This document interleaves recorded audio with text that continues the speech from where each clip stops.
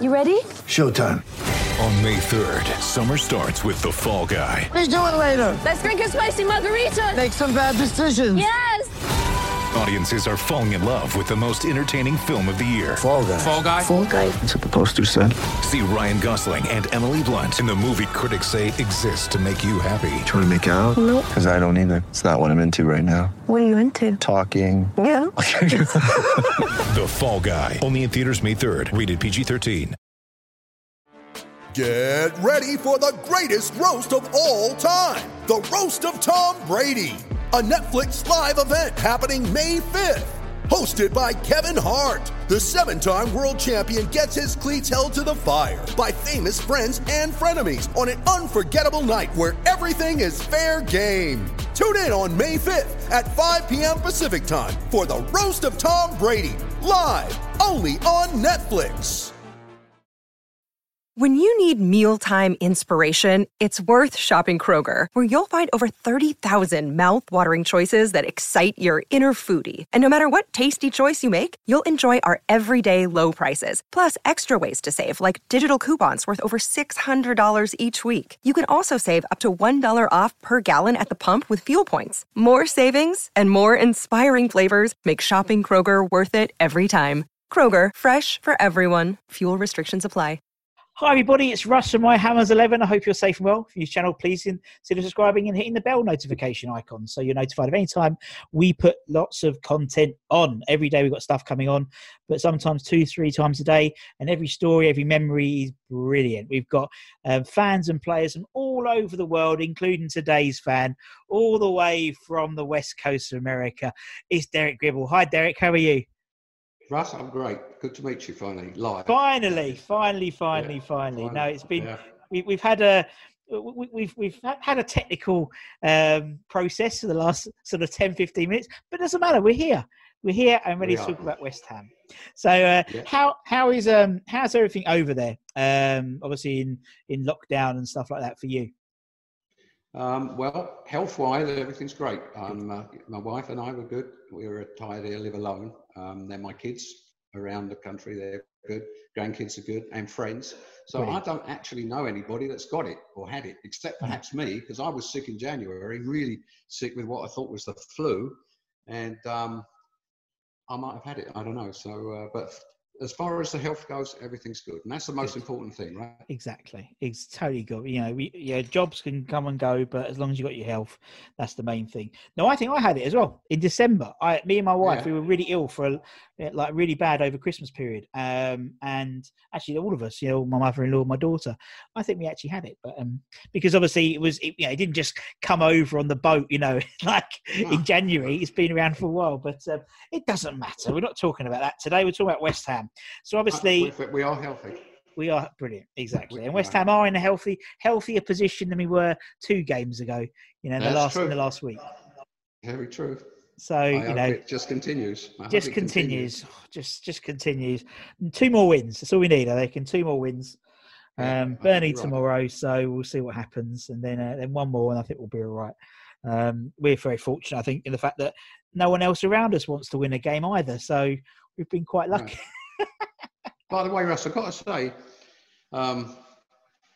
thank you for doing this. It's been a great series between you doing this and Rob Banks posting his videos on Facebook.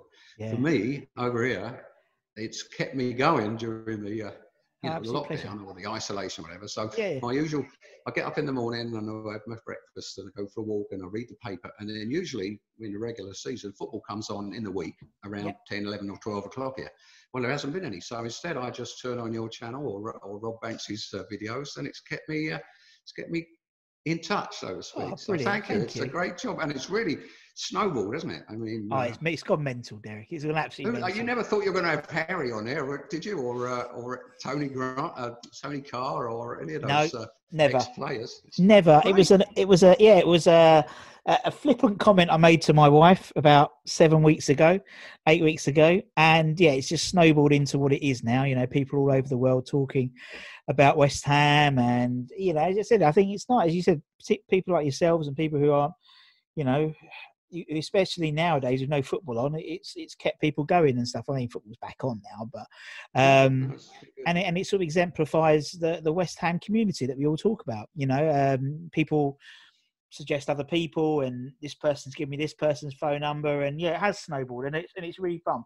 And you know, from where we are to where we're now, we're almost at 100 guests we've done, and got 100th guest coming up soon, and you know, over 1,000 subscribers. It's absolutely mental to think about in that context. It's great for me because I've seen, I know a few, you know, quite a few of the people you've had on the fans. I was over there. I mean, this year in March was my 70th birthday, so one of my birthday presents for myself, we came over on a cruise to Spain, and we were going to then come up to France and England. I was going to do all kind of stuff in England, including taking a West Ham game. I usually do. But then COVID comes along, and so we had to pop off home. You know, we got into Barcelona on the day they closed down Spain and England. I flew back to London right away, managed to get a flight out in about 2 days' time.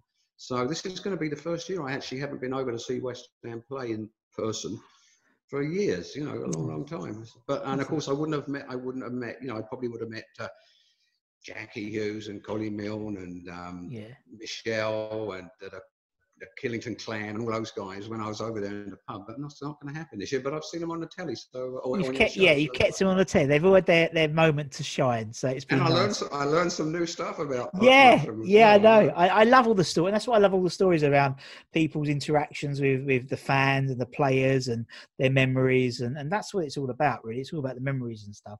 So Derek, so for you, why West Ham? Why is West Ham your club? How did it start? Well, I'll tell you exactly. I was born and I grew up in South London. Well, Surrey it was when I was, you know, I'm an old guy, you know, I'm one of your experienced fans. We lived not far from Croydon, and my dad was a Palace fan. And so when I was 7 or 8 years old, he would start taking me over to Palace games on the back of his motorcycle. And so we watched. I was a Palace fan, and I was a real football fan, and so was he. I really owe him that. He's passed on now. When Palace were away, we went to local football. I could walk down to Carshalton Athletic. I could get a trolley bus down my street to Sutton to see Sutton United. Yeah. Walk down the station, go to Tooting and Mitcham and watch the Mitcham Junction. Watch Tooting and Mitcham. That's one of Mikel and Antonio's old clubs, by the way. And in those days, I watched Alex Stepney, who I don't know, it's all before your time, but he became Manchester United's goalkeeper.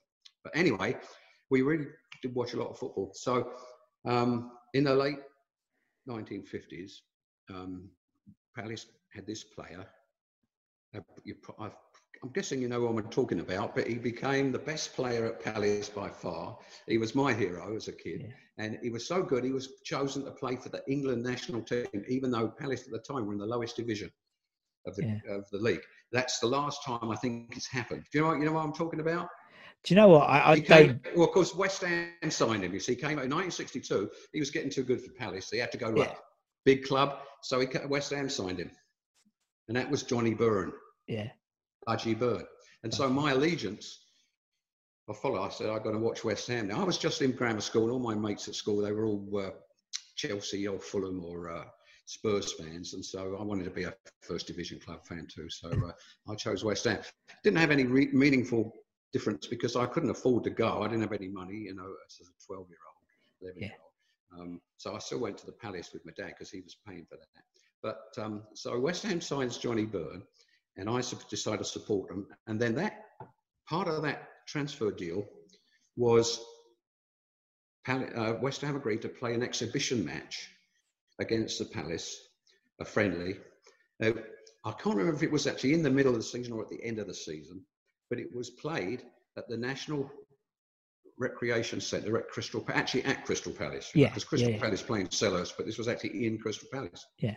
And of course, since that was West Ham and Crystal Palace, my dad got tickets for that. So we went over there to watch that. So, Russell, this is a very important point. Yeah. My first match to watch West Ham play was in an athletic stadium with a pitch inside a running track. Ooh. Does that ring a bell? You guys are complaining about the new stadium. My first bloody game was... You remember when you had Colin Milne on there and he said how his first match was at the Boleyn was against Man United, and we won 3-2. Yeah. His last match, we played Man United at the Boleyn, and we won 3-2. And he said, "There's consistency for you." Yeah. Same thing with me. My first match was played in an athletic stadium, and I'm sure since we have a 99-year lease, and I ain't going to live that long, I'll be watching my last game in an athletic stadium. But there's more consistency for you. Yeah, absolutely brilliant. And you're right. Yeah, it's fun, isn't it? It's the circle of life, you know. And so with Colin as well. It was the circle of life, and no, it was great fun. What do they say? Plus ça change. The more things change, the more they stay the same. It's so true, and it's so true, isn't it? It's like, you know, even through West Ham's career, you know we're gonna turn up for the big boys and lose to the minnows of the league, so to speak. And it's never been different. It was the same then. Yeah. It's never been different. My first game actually at the Boleyn was the following year in 1963. It was weird. I mean, my dad would never take me. He didn't like that I wasn't really a Palace fan anymore, although I was in a way because I still went with him. But in 1963, I'll never forget a friend of mine. I was at grammar school then, and my friend John Fisher, we talked football, and he said, "My dad's taking me up to see West Ham play Aston Villa on Saturday. Do you want to go?" And I said, "Oh yeah, do I?" So his dad drives me and John and John's brother Jeff up in his Morris Traveller estate wagon with the woody bits on the back there, and I go to the Boleyn for the first time, West Ham versus Aston Villa, and guess what the result was, Russ? Lost. Yeah, it's like, yeah. Well, at least you step off. Terrible record watching West Ham, but nevertheless, but I never got to go again for several years because I didn't have any money. I do remember when we won the cup in '64, and was sitting in the living room watching it. Dad was watching it with me, black and white TV, and then Ronnie Boyce scores the winning goal in the last few minutes, and he jumps up and he's doing this stuff with his arms and stuff, and I was doing the same thing around the living room until my dad told me to shut the thing up and sit down again. So those are my earliest West Ham memories. Brilliant. And so I met Ronnie Boyce a couple of years ago. They had one of those fan things over at Great Yarmouth. I don't know if you went to that one. Not the one at Great Yarmouth. No.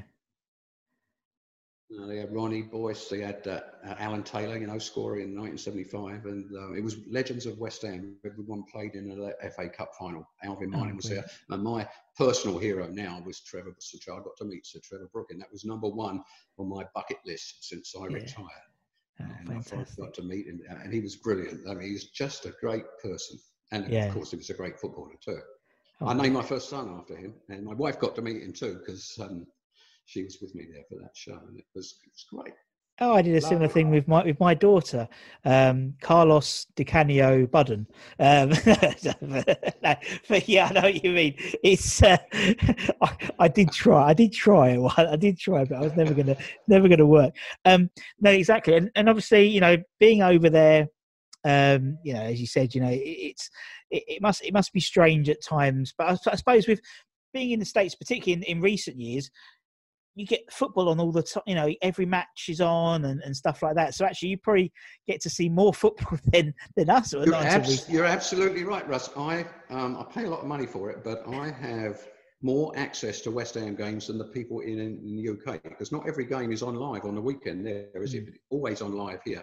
And I can watch it. In fact, I've been coming over every year, and I've got I have satellite TV here, Direct TV, and I have a subscription to that.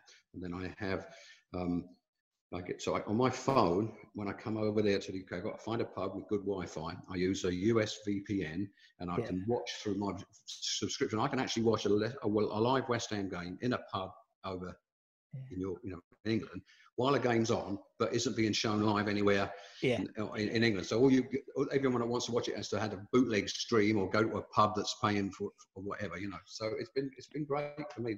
These internet years, I got back into it. I had a family, all through the 80s, and so that was a bit of a blank for me, which is why Rob Banks's films have been so great. I mean, I did come back occasionally, but that particular period, I didn't get over as much as I would have liked because I had 3 young kids. Of course. So that has really sort of helped me catch up and remember stuff, you know. Yeah, no, I get that. Yeah, catching up. Yeah, exactly. Particularly now, people have got, until obviously the plethora of the football from Project Restart. You know, things like Robert Banks's YouTube channel was brilliant. You know, all those season reviews and and in fact, I've got a couple of players in my team that I probably wouldn't have put in there before I saw those videos, but that's changed my mind on what to put in. So I love it. No, exactly. It's so true. It's very true. It's very true. And again, you know, I think we've people had sort of those sort of claret, not rose, claret, you know, tinted glasses for many years about certain players. And watching those reviews, I've changed my opinion on some players who I thought were brilliant. And it's like, no, they really weren't. Like Ludo, right? I mean, Ludo's everybody's favourite goalkeeper. Exactly. He made a bunch of clangers all the time, didn't he? My granddad was right. He called him Loopy Ludo, and it's so true. And it's like I assume, you know, watching back, thinking, yeah, actually, he was all right, but he did do a few clangers. But I know he make some mistakes, but he seemed like to make them. You know, he would make a brilliant save, and then he'd drop the bloody ball right in front of the centre forward, who just whatever. It was in my team. I got another goalkeeper. It's another thing I was thinking of when I was going and watching some of your shows there. Certain teams playing West Ham have got a look. I've just got a fixation on a couple of them because they always seem to be the ones I saw. I mean, over the years I've seen us play most clubs, but I remember specifically games against Aston Villa. I just told you about the first time I went there to see Aston Villa and we lost. I've not ever seen West Ham beat Aston Villa in all the time I've been. Don't come at the end of the season then. No, exactly. That's what I'm thinking. I definitely, I'm going to sort of watch that one in the mirror or something and see if it does any better. I'm terrible with Aston Villa, and Southampton's another one that I got a great story for Southampton there. I was in 1966. I managed to get my parents and their family to give me money for Christmas instead of like ties and sweaters and shit. You know, I used to always get. So I had a lot of money in the early 77. I went down to 67. I went down to see West Ham play at Southampton for two reasons. One, of course, I wanted to see the Ham. And my two loves at the time were West Ham and steam engines. I was a train spotter ever since a kid, and there weren't many steam engines left in those days. No. So I get down to Southampton, and I spend 3 or 4 hours going around stations watching steam engines. That was great. Go to the game. We got thrashed 6-2. Big Ron Davis was the centre forward for Southampton. Scored 4 goals that day. So I'm kind of bummed out. Get back to the station. Figure I'll hang around there for another hour or two and watch some more trains. So I'm standing on the platform where the London trains come in. I'm right up at the end where the steam engine stops, so I can see it. So the rest of the the passengers, the people who want to get on, they're down probably 40 yards away from me. And the train comes, and in comes the train, the Bournemouth Bell, famous train, old Pullman train. It's got a headboard on the front, you know, for anoraks and stuff. It had a Bully Pacific 462, rebuilt merchant navy. And I'm fascinated by this stuff. And then I see this British Rail guy coming, running up the station. And behind me, he opens a gate. And behind the gate was a little parking area. And a luxury bus had pulled up. And the entire West Ham team gets off the bus and walks through this little gate, right on the platform, right where I am, and they start getting on the train. They had reserved the first coach in the train was for West Ham. Johnny Byrne and Ronnie Boyce got on first. So I'll never forget it because they had cigarettes in their mouths. That always bothered me that pro footballers would smoke cigarettes. But they go, and then they pull the windows down and they start telling all the other players where to sit and who to sit next to because they've got this big card game already figured out, you know. Well, then Bobby Moore walks onto the platform, and he's got it's winter time, so it's a bit cold. He's got his big long leather coat on, and he's instead of getting on the train like everybody else would get on, he just sort of stands and looks around and takes in the scenery. I thought, this is your chance, Derek. So I walk up to him and put my hand out, and he shakes my hand, and I said something like, "Tough game, Bobby." And he, because we got fresh 6-2 there, and he sort of gives me this wry smile. I'm thinking, what else am I going to say? Because I was totally starstruck. But before I got a chance to say anything, all these other kids that were further down the platform had figured out what was going on. So they all rushed up there, got around him and wanted his autograph and stuff. So I just sort of stood back and the rest of the players got on. I don't remember anybody wanting Geoff Hurst or Martin Peters' autograph at the time. I mean, maybe they did. I just don't remember it. Because they were in the team too, and they were famous because we just won a World Cup. 6 months before that. Yeah, crazy. And, it was great. And the only other person I remember getting on was John Sissons. You maybe know John Sissons. He was he looked like he was a 17-year-old surfer boy from the west coast of California there. Even when he was he must have been in his late 20s by then, but he always looked like he was a young kid. Brilliant. And anyway, all they get on the train goes, and I thought, God, that was the day I met Bobby Moore. 15, 20 seconds with Bobby Moore. Never forget it. Amazing. It was brilliant. Yeah. Absolutely amazing. Southampton Central Station. I've been back there since, but you can't recreate that because they built it all up and developed it, so it's totally changed now. I took my wife back there. We go on cruises, like I said, a lot of them go out to Southampton. So. Yeah, no, I love a cruise. Yeah, yeah. But the thing is, I've got an 8-year-old daughter, so we do the Disney cruises. So I love them. Yeah. Love them. Absolutely. I love them. It's great. You get to go to all these places every day, a different stop, and I get bored easily. So like seeing something new each day is great, and it's I love it. When Fornell scored that second goal against Liverpool, I was in the cruise ship in the middle of the Atlantic Ocean watching it on the ship's Wi-Fi, and when he scored that goal, I jumped up and I realised I was in the concierge lounge. That's great. I love doing stuff like that. You just don't realise where you are, and it's just like, I'm in completely the wrong place to be doing this type of stuff. It's brilliant. So we spoke about some players and stuff, and obviously we do this Hammers 11 thing, and it gives people opportunity to think back and look at. He said, go back and look at old tapes and think of players that they thought were great and maybe not so much now, and we try and get people to do that. Now, as I said before, the only really rule is you have to be alive to have seen them play. Now, obviously, from you, Derek, no disrespect, but you're an experienced fan. So I've been alive since the founding of the bloody team back in 1895. Exactly. So, but for the last, from the 60s onwards, that's quite a spread of West Ham players. So, it'd be quite interesting to get your take on some of the players. Now, I have a very, very unique selection criteria. That's what I like. Fact, let's go through it. I think, with all due respect to Philip Pitt, who I think has probably done the most different one so far, right, with the shirts. By the way, you never had this shirt with the. Didn't have that shirt. No. That shirt always reminds me of Martin Allen. That shirt, yeah, or Trevor Morley. That shirt. Yeah. Anyway, I got this when they were wearing it. I've had it ever since. Amazing. I've worn it over the years to a lot of football. I watched football over here. I watched. I used to live in Colorado, saw the Rapids, and I live in LA. I've seen the Galaxy a lot, and I often wore it to that. No, I wore mine when I went to see the Red Bulls. I'd wear mine. Yeah. When I'm over, but anyway, yeah. Okay, so here's a little historical perspective for you, Russell, from an experienced fan. Okay, 1964, we won the FA Cup for the first time. That's our first real silverware, if you don't count the stuff that we got in the war, right? Yeah. Now, in those days, there were no substitutes. It was just 11 players in the team. I'm going to read you the names of 7 of them. Okay. In defence, we had Jack Burkett, Ken Brown, and John Bond. In the midfield, we had Eddie Bovington, maybe you've heard these names, Peter Braybrook, and Ronnie Boyce. And up front, we had Johnny Byrne. That's 7 players. You see any link between those 7 players? Anything sound? They all have the letter B in their name? They all have, very good. Their last name begins with the letter B. So this is my theory. West Ham will never win another cup competition until we have at least 2 players in the team whose last name begins with B. In 1923, we lost to Bolton Wanderers. We only had one B player. We had 7 in 1964. We had 3 in 1965 when we won the Cup Winners' Cup. We had 2 in 1975 when we won the FA Cup. That was Brooklyn and Bonds. We had 3 in 1980 when we won. We had Brooklyn, Bonds, and who was the other B player? Can you think in the 1980 team? Because that's your year, isn't it? No, I was born in 1981. So okay.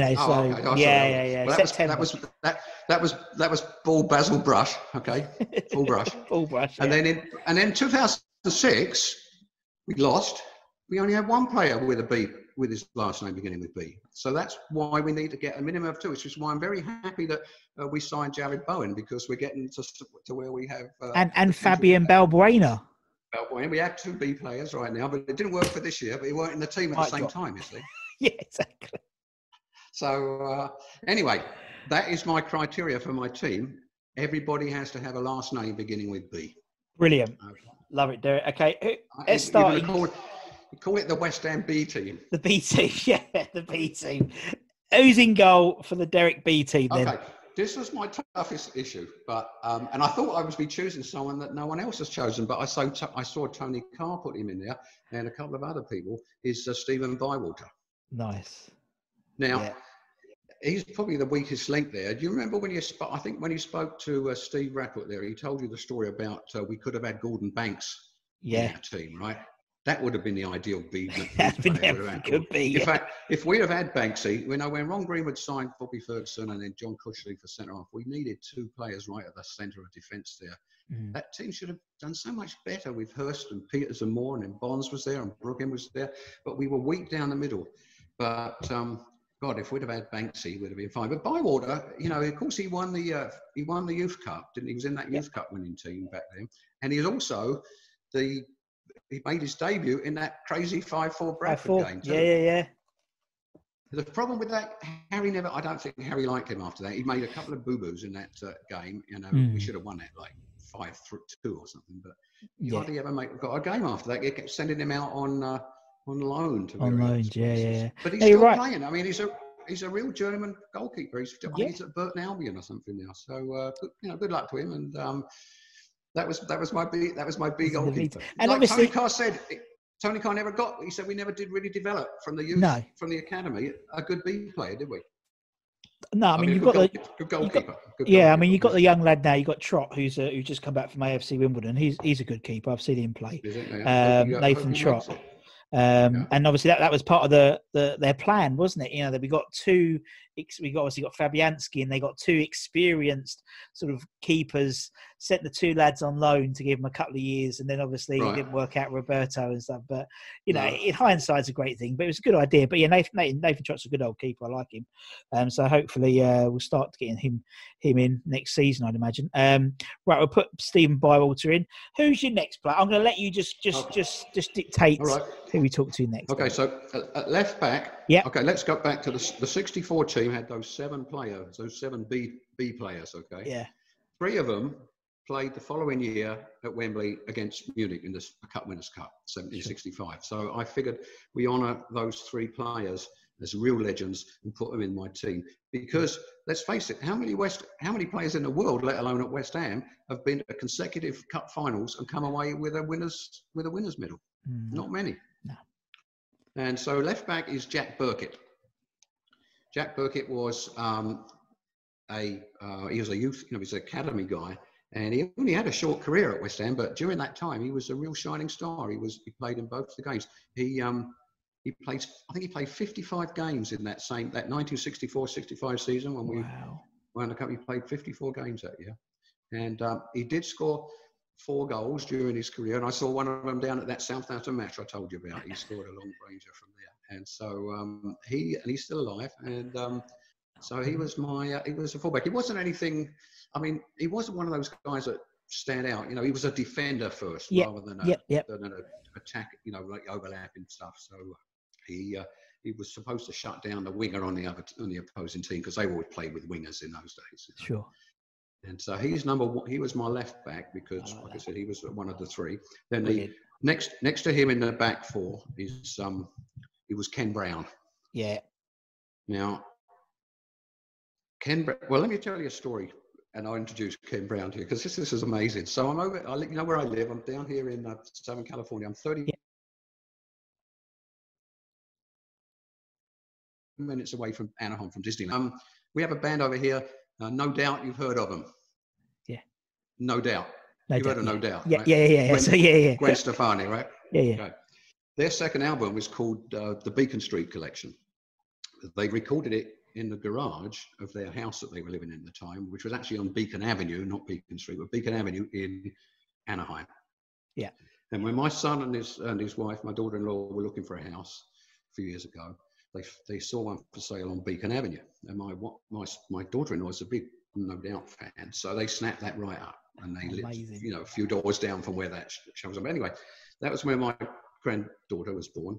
So I'm down there 2 or 3 years ago, and her name is Gwen, right? After Stefani. So I take Gwen down the end of the road. There's a park. I take it down there. She's playing on the swing. She's about 3 years old then, and so I'm hovering around, like you do as a parent when you've got young kids, maybe hurting themselves. And there was a little boy there, same age as her, and his granddad was doing the same thing, hovering around. And when the granddad spoke to the little boy, I could tell he had a London accent. So I thought I'll go over and have a chat. And we did, and we talked, and he was there with his wife, and they were visiting his son and daughter-in-law who live in America. Yeah. And they're actually all going to meet there at the park and go off to Disneyland later in the day. So his son comes over a little bit later, and I speak to him, and I said, how you doing? And I asked him what football, like I always do, what football team you support. Chewing that everybody does. He said Spurs. So I said, I said, but, well, I'm West Ham. And he says, well, you want to talk to my wife. So I thought, all right. And then a little bit later, she comes over. So I say to her, I said, so your husband tells me you're a West Ham fan. She said, no, I'm not really.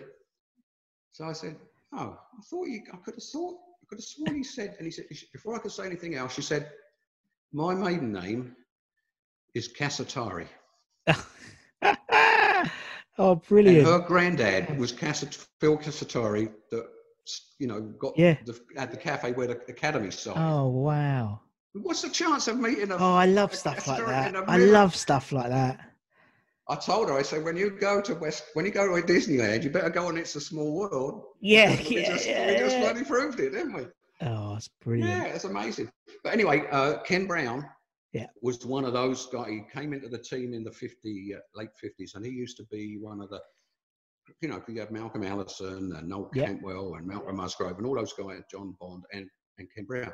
They all became managers later on. They all came up, but that was the foundation of the academy down there. Ken Brown was a stalwart. He played, I got it down here somewhere, he played 474 games for West Ham. He was the man from 50s right through to the cup, the European Cup Winners' Cup final. And of course, his son Kenny Brown played for West Ham later on. And I was going to put Kenny. He was going to be my choice for right back. Actually, I thought we'll have a father and son thing going there. Sweet. But then I changed my right back because of what I saw on Rob Banks's stuff. Because I never realised. I saw him play a few times, but he never stood out to me. But Timmy Breaker, what a great fullback he was. He was quick. Yeah. He had a great cross on him, and what a shot he had. He scored. How many goals did he score from outside the box? He did. He was great. And I never realised it until I saw Rob's video. So Tim Breaker gets my right back. So I got Jackie Burkett and Kenny Brown in the middle. They're the two of the old guard. Timmy Breaker at right back. Now, I had a bit of a quandary on who to put in the other back four line. And I narrowed it down to Billy Bonds or Slaven Bilic. Yeah. And I went with Billy Bonds because I made Slaven Bilic my manager, because I got a B team with a B manager too, which is Slaven. I did meet Slaven Bilic once when I was over at Chadwell Heath. I managed to get in and had a chat. I ended up parking my car next to his, and when we were leaving, I had to sort of get out of his way for him to leave. And this is back in like late 90s, and I knew he was a great bloke. He was very well spoken. I knew he'd be a great manager. I thought he'd be a great manager. Shame it didn't work out with the Payet thing, but we had a team that was one of the most attractive teams to watch play football, wasn't it? I mean, and he's doing a job at West Brom now. I had Billy Bonds in there, and Bonzo was just. I mean, I know lots of other people have him in their team, but you've got to have Bonds, and of course he played in 2 FA Cup finals. And he was great. And I remember him when he signed from Charlton. I was watching. He was right back. He played right back for many years. Yeah. But he played everywhere. Halfback. You just learn about the halfbacks, right? I'm learning about him. Yeah. Well, he played normally he was a halfback, but then he often played in the back four next to Alvin Martin and some of the other centre halves we had. So that's my back four. Yeah, nice. Jackie Burkett, Kenny Brown, Billy Bonds, and Timmy Breaker. Yeah, Nice. I'm liking this. Let's go into midfield then, Derek. I'll leave you to it. You talk about who you want to, in whatever order you want to talk about. Well, on the left side of midfield, you can't have anyone but my all-time great hero, Trevor Brooking. Yeah. Like I said, I met him a few years back, and he was brilliant. And you know, I watched him. I used to go to games when I was, you know, still living there. And my first few years, I didn't have anyone to go with. I didn't have any friends. So I used to get into the program and read it.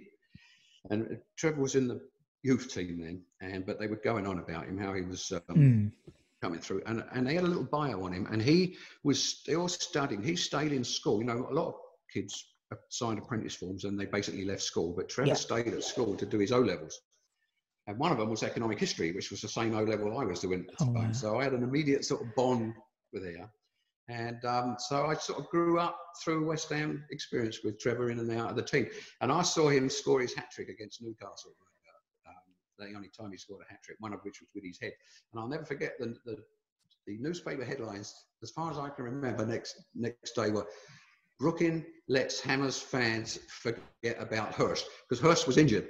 Yeah. So Trev came in and played. He had the number 9 shirt on that day, and he scored a hat-trick. And now Trevor Brooking, what a great guy, what a great ambassador for our club. And the all-time, of course, I could have had him as manager too. You know, he's there as a B team. And I think he has our best management record, doesn't he? Yeah, he's got best win record. The highest percentage of wins or something. It's so Trev, but he's great. He's a credit to the world, not just to West Ham. Agreed. Trevor is in. Who's next? And Derek?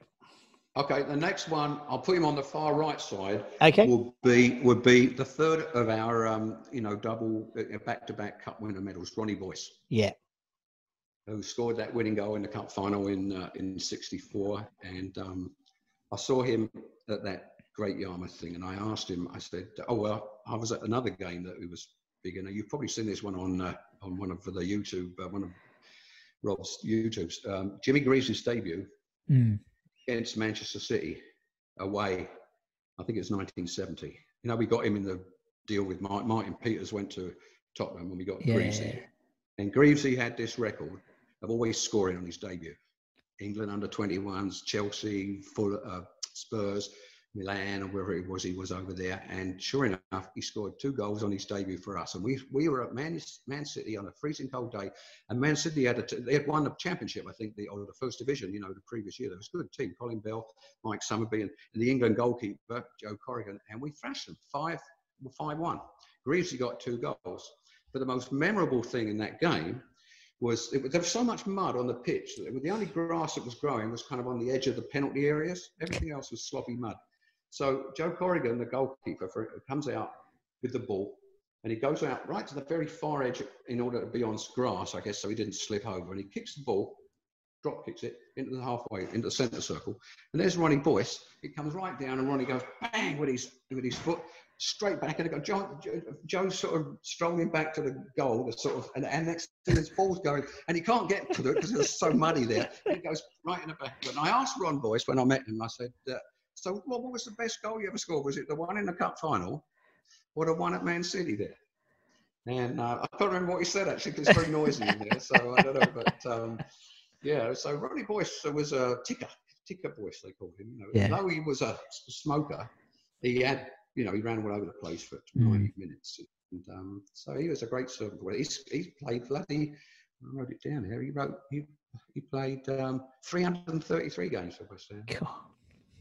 Crazy, isn't it? Nowadays, you don't. Nowadays, if you get 50 games out of a player, you've done well. You're right. I mean, let's put next to him. I put. Well, I got 2 other players in the midfield. Now, another one. I was going to choose Yossi Benayoun and Eyal Berkovic. Okay. Yes. But then I decided, after I'd seen Rob Banks' videos, Ian Bishop's got to be in there somewhere. I never realised how good he was until I saw all those videos. I saw him a lot of times. Again, he never stood out when I watched the game of him, but seeing the highlights, he was a great player. Yeah. Skillful, tough, goal scorer. Arriving a bit like Martin Peters, he'd arrive late in the box and score goals and stuff. Yeah. So I put him as one of those middle spots there. Yeah. Nice. And next to him, so now I'm down to either Yossi or to to Io Berkovic. But I put in Yossi because he was in the cup fight. You know, he was in the 2006 cup fight. Good point. Yeah. He was a very skillful player, and he played for us twice. He went away and came back, didn't he? We had him. Twice, in the team twice. And I always thought he's got a great name. You know, it's like if you're down the pub and you're having a drink, and he's at the bar. You know, Yossi, get the beers in, mate. Yossi, that's a good sort of sounds like an East End name to me. So he was good, and he was he was gonna. And when I interviewed Anton Ferdinand about Yossi, he said what was great about Yossi, which a lot of people realise, was he liked to tackle, and so apparently he liked to get and going back and looking at a few. He did put his foot in quite a bit, you know, for a relatively skinny guy. He was totally skinny. Yeah. He liked to put it about a bit, so he liked a bit of needle. So that was that's why I've got again similar to your thing about Timmy Breaker. I'm exactly the same. You know, watching these things, the appreciation for these players. I actually said it to Tim as well. I was like, you know, I've never really rated you, but you were just a name on the team sheet when I was young. Because I was young, it was all about Trevor. You had him on your show. I don't remember seeing that. Yeah, Tim's been on. Tim's been on. We've got a play. There's a playlist of all the I put one together of all the players and like Harry and people like, you know. So yeah, Timmy's in there. He's a good one. He's a lovely guy, lovely guy. But I did say to him, look, I didn't appreciate you when you were playing for West Ham, but now I do. You know, thanks. You know, what can you say? You know. And Ian Bishop, I mean, I saw that one, and he's a great guy too. I love him. He's a funny lad. He's brilliant. Such a nice guy. As I said, I never appreciated him from. Because I didn't see him regularly, like it would be 1 or 2 games a year. And yeah. But I doubt if I saw him play more than half a dozen times. But no, he's brilliant. No, I like Bish. Lovely guy, and obviously he's your side of the pond as well. So yes, that's right. He's in Florida now, right? Yeah. He's loving life there. So good. That sounds good. Okay, we'll put Yoshi in. So, you know, I used to... That's the midfield, right? Yeah. I used to work for a Jewish company, so I don't say Yoshi, it's Yoshi, because the guy used to work with was called Yoshi next to me. So I always like, you know, he was funny, old man. Of course, that's right. He was... Well, was Berkovic... He wasn't Jewish too, was it? Was he too? Yeah. Yeah, I was. Yeah. We had like there was 3 basically in that sort of period. You had Yoshi Ben-Aoun, you had Iyar Berkovic, and then you had a guy called Yaniv Kaitan, who played like right wing. He was one of those sort of, you know, 6-month Harry signing type things. You know, it's like, you know, he's been and gone.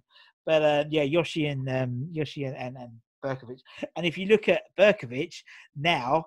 Most players look the same, don't they? From, you know, you can still see it apart from Alan Devonshire, who looks completely different from when he was playing, and Berkovic. They look completely different, you know.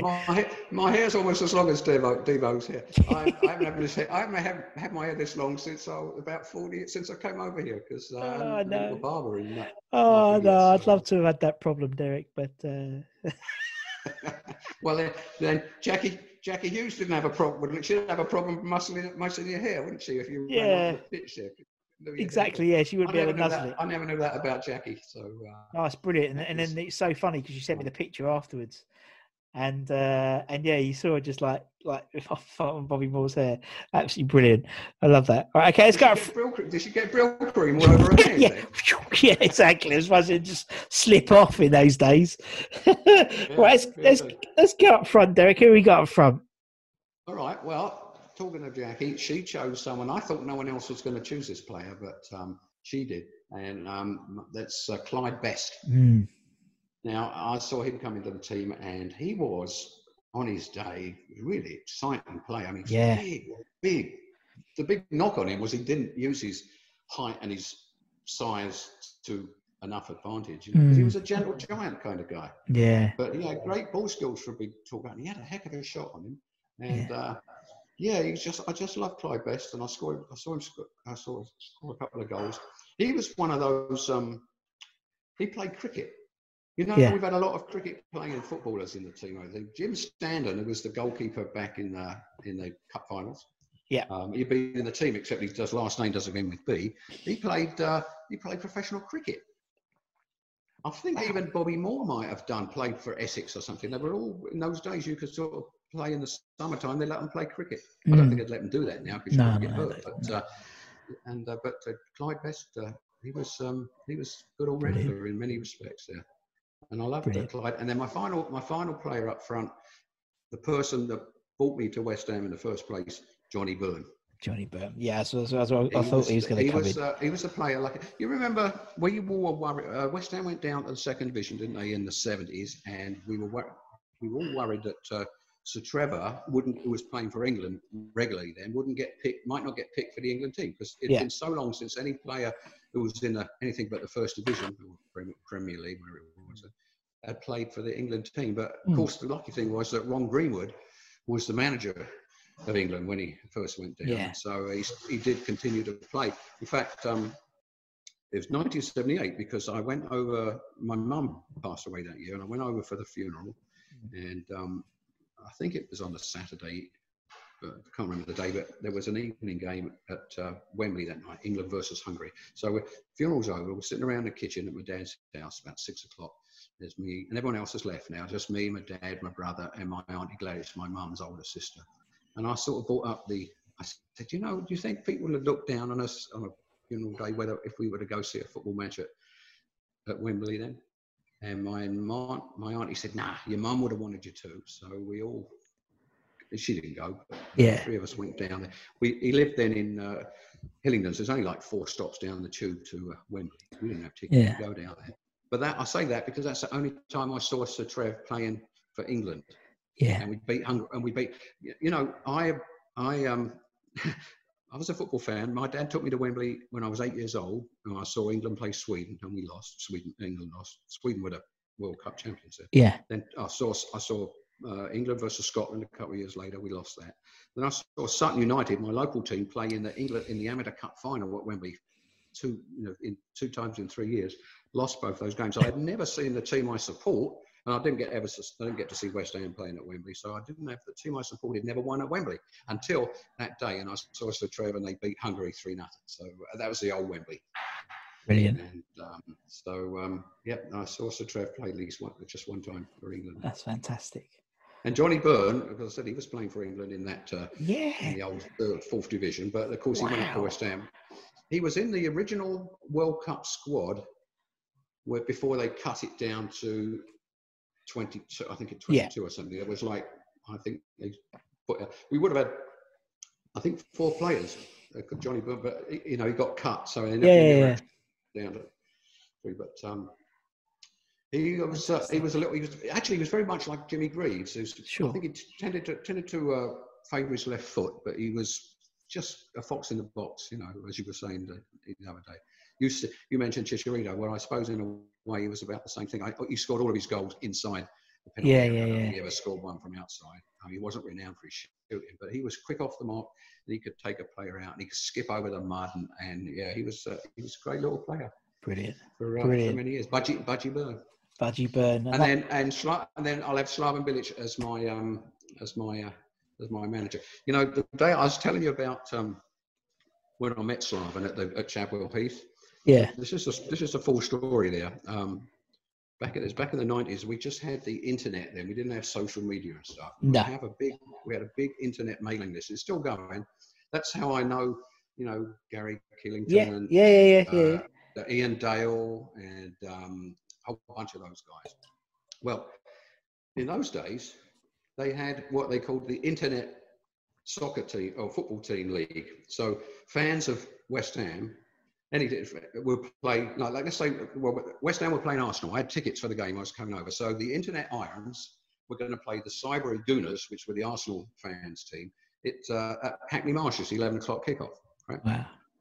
So, because this was all being chatted about on the email list. So I asked innocently enough, who do you get for a referee? Because I was a referee. I played over here till I was 45, and then I started refereeing. Yeah. By that time, I quit playing. I broken body parts and bits sort of falling off, so I couldn't even play anymore, but I could still run. So they said, we never have a referee, we just fight and argue amongst ourselves. So I said, well, I'll come over and I'll referee the game if you want. They said, yeah, come on by. So I refereed a game in the morning. I think the Arsenal team won. And then we go to the game, and Arsenal wins that one. Dennis Bergkamp played that game. It was brilliant. So, again, I saw him lose. On the Monday, I had arranged with, you remember, well, of course you remember, Elwyn Cockett, the Rev. He was on our list. Well, I'd emailed Elwyn. I said, can you get me in at Chadwell Heath to see the training on Monday? And he said, sure. He had a word with, I think it was Charlie that was on the gate there. So I go in and I see a park next to, Slaven Bilic. I didn't know it was his car. And I watched the game. And anyway, after training's over and all the players are back in, I walk over and Harry's there talking to Frank Lampard. And I walk over and I introduce myself, and he sees I'm actually wearing a Seattle Mariners baseball hat. And Harry recognised that because he was in Seattle for a couple of years playing football on the old NS. Yeah. And he was great. I mean, a lot of people knock Harry, but for me, he was just brilliant. He shook my hand. He introduced me to Frank. He put Tony Carr was there. He pulls Tony over there to introduce me to Tony Carr. Frank Lampard Jr. was shooting balls in the net there, and he says, "Come on in, Derek. We'll get you a cup of tea." And we go into the changing rooms, and gets me a cup of tea, and he sits me down at a table in the back there, and there's general hubbub going on, and there's a bloke standing behind me, and I sort of look up, and I recognise him. It was Rio Ferdinand before he'd actually got in the team. He was still a junior then. So I said, are you Rio? And he said, yes. So I had a chat with him, which was great. And then Harry comes out, he said, well, shut up. And I said, we've got a reserve game on Tuesday, the next day, 3 o'clock at Wimbledon, and he puts the team notice, the team sheet up on the board. And I thought, I'll have some of that, because that day I had arranged to take my dad over to see Crystal Palace play Bolton in the evening and meet my brother. My brother was going to come down from Peterborough. I thought, well, it's at Wimbledon, so I can go down to Wimbledon on the way and then go over to the Palace. And my dad and I had been to the Plough Lane ground for Wimbledon several times, 30, 40 years before that. So it was perfect. So we go down, and sitting in the stand, there's probably 30, 40 people there. I saw Ian Dowie was playing, and he scored a goal, which was very rare because he didn't score a goal for the team for the last year he was there. No. Richard Hall was the captain that day, and you've heard of Richard Hall, right? Yeah. Fabulous player, but he played like 6 games and he was injured out. He never got to play again. Well, here's what happened. 15 minutes in, the referee gets injured. He pulls a muscle or something. Now, I told you I've been to hundreds of games over the years, and I remember on several occasions that the referee would get hurt, and then they'd have to put the linesman on. And like a Sutton United place like that, they'd say, if there's any any qualified referee in the stage, in the ground, would they make themselves known to the grandstands? So I thought, and I had my referee gear. Remember, I'd done the Internet Irons game, and I said I had my gear in the back of the car. So I'm thinking, this could be great. I had my ID card with me, my USS soccer registration, thinking, they're going to need a referee. I'm going to go down and get to run the line. How great would that be? But unfortunately, even for some stinking reserve game like that, they had a 4th referee. So instead of asking me, they stopped him doing his 4th referee duties and stuck him on the line. So I was that close for us to close. Now that would have been great. That'd been awesome. And that night. When we went over to Palace and met my brother, we get there early and we're going to go down to Sports Club and have a drink. And the Bolton bus comes in. And who's the first person off the bus? Sam Allardyce. First time I ever saw Big Sam up front. And he was big even then, wasn't he? Yeah. No, I did like Sam, I'll be honest. I was a bit of a Sam fan, to be perfectly frank. So I like bravado. I think a manager needs to be a sort of protagonist. And I think we have, I remember Pardew had that sort of divisive nature about him, where it wouldn't just be about the players on the pitch, but be him versus the manager. And same with Sam. He had that him versus the manager, usually against the fans of the other opposition as well. I remember in Burnley, when we played Burnley, and he walked back he was a lot, because at Burnley you had to walk from the players had to go from one corner across the pitch to the dugout, and everyone had left, everyone had gone through, and then about 20 paces back was Sam, just walking, literally boos around Turf Moor, and that's what he did. And I like that in a player and a manager. I like being that protagonist. He's a bastard, but he's our bastard. Do you know what I mean? I love that in a player.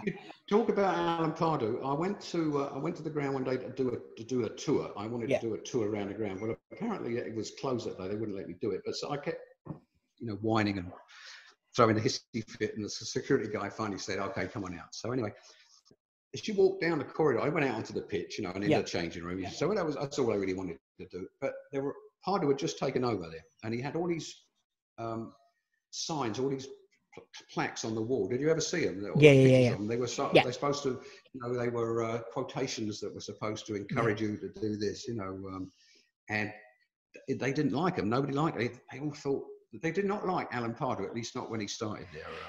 But obviously, you know, he did a good job for us. He got us through to the cup final. And I mean, I always like Big Sam. I mean, you know, why not a Big Sam? But he got us up He got us up to the very first time of trying, didn't he? So. And I like Pardew. I think Pardew was a little bit ahead of his time, to be honest. He was very sort of inspirational, motivational. I mean, he was the only manager out of all the managers I've DJ'd under, so to speak, who actually like gave a shit about the music.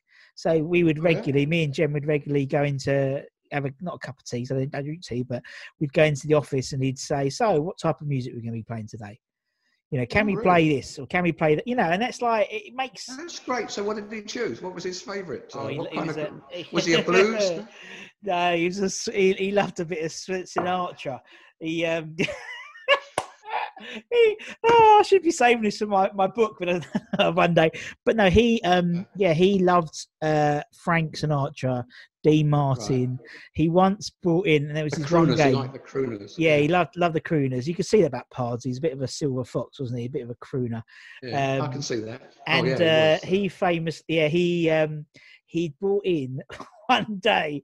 He'd gone to see the Rat Pack live at the Savoy Theatre. And he went backstage, I think this is the story, and he basically booked the Dean Martin impersonator to come and sing at the game. And so, but do like the Dean Martin version of Bubbles. It's the version that I had for my wedding song.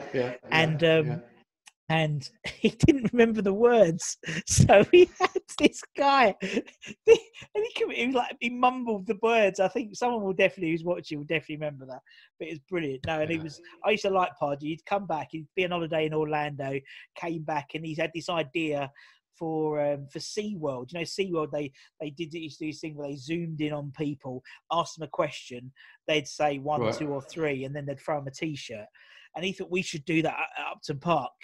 And I was like, really? Oh. I was like, you can imagine. Imagine 1, 2, or 3. Old time fans wouldn't go with that. Yeah, 3. You know, and so it never worked out. But I used to love it. They do that all the time at games over here, don't they? You go to a baseball game and stuff. It's you know, everything. Everyone does. Basketball, they're always throwing shirts and stuff. Oh, I love it. You know, it's just all about the entertainment, and I think that's what I love about. You know, considering how long a baseball game goes on for, and still in between the innings, there's some a race of blow up, you know, mascots. Yeah. Love it. If you've got kids with you. Oh yeah, you need that because that's good. I mean, you know, you might leave it or take it as an adult, but kids love that stuff. So yeah, they do. They'll go to see a game to see the halftime show or the Hammerettes or what's his name, the guy with the hammer. Hammerheads. Hammerhead Bubbles the Bear. No, bless them. Derek, man, whatever gets bums on seat. Exactly, and it keeps them happy. And you know, I've seen firsthand how much they all love those mascots and stuff. And no, it's good fun. Derek, man, it's been brilliant talking to you. I've loved it. Absolutely loved it chatting to you. Thank you so much. Thank you so much for inviting me. Absolute pleasure. Thank you. Thank you. Good luck with the rest of your shows. And I look forward. And I should definitely. What you had Ian Bishop? I've got to find Ian Bishop then. Yeah, go for that playlist. You got Bishop. You got Breaker. Yeah, Timmy Breaker's a good one as well. And obviously, thank you to everyone for watching as well. You know what to do: like, share, subscribe. And until the next time, from me and Derek. Take care, everyone. Stay safe, and we'll see you again very, very soon. Thank you, everyone. See you. Bye-bye. Come on, you Irons, indeed. Cheers. Cheers. Bye-bye. Sports Social Podcast Network. Okay, round 2. Name something that's not boring. A laundry? Ooh, a book club. Computer solitaire, huh? Ah, sorry. We were looking for Chumba Casino. That's right. ChumbaCasino.com has over 100 casino-style games. Join today and play for free for your chance to redeem some serious prizes. ChumbaCasino.com. No purchase necessary. Void where prohibited by law. 18+ terms and conditions apply. See website for details.